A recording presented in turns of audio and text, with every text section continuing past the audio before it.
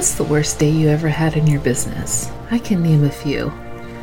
I was a 5-time award-winning entrepreneur who burned out because I couldn't give up control of anything in my business, whether it was because I thought I could do it faster or because I thought I couldn't afford it.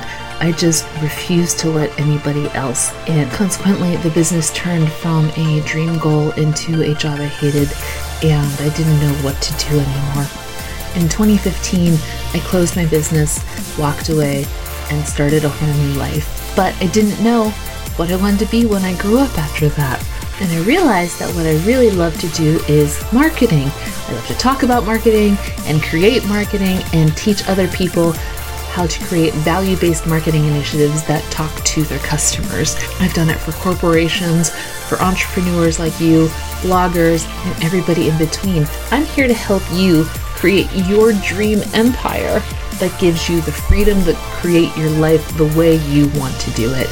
My name is Megan Brame. This is Stop Sucking at Business. Let's go.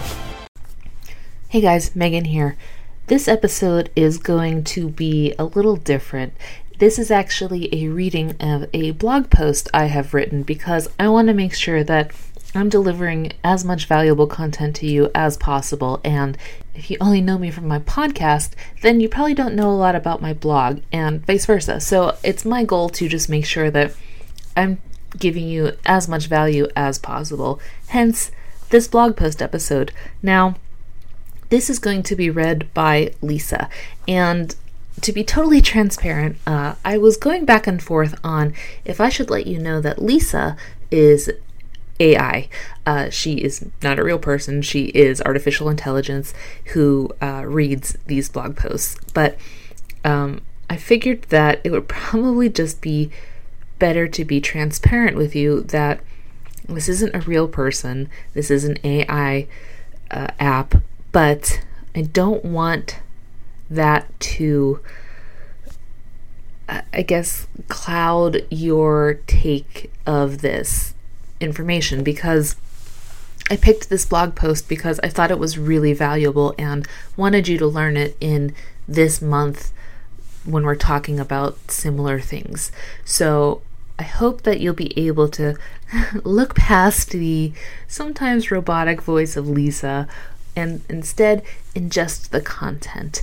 And I promise that we're going to get better with this and make it less choppy, but I figured that it was best to just be totally upfront and tell you that this is my content read by AI, and the goal is to just make sure that you're getting as much value as possible. So I hope that you'll be able to kind of, overlook a little of the details with her voice.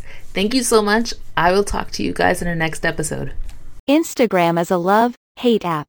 I'm revamping Graham Crackers and have realized the frustration this app in particular is causing so many entrepreneurs. It has the potential to cultivate businesses and personalities and rocket them into the stratosphere. But the reality is that those success stories are few and far between. For the rest of us, we're scrolling through an endless stream of feel-goodery and people who are clearly doing better than you at everything. Dieting, exercise, running a business, finding inspirational quotes to post. Whatever. How do you get past this and keep your head on your own paper? Minimizing distractions, whether realistic or not, a la Instagram and Facetune filters, is not something that's easily done, especially if you're insecure about your place in the world. I wish I could give you some life lessons while wearing flowy linen pants and just say, don't let it get to you, but that's sort of like the advice for dealing with your high school bully, isn't it?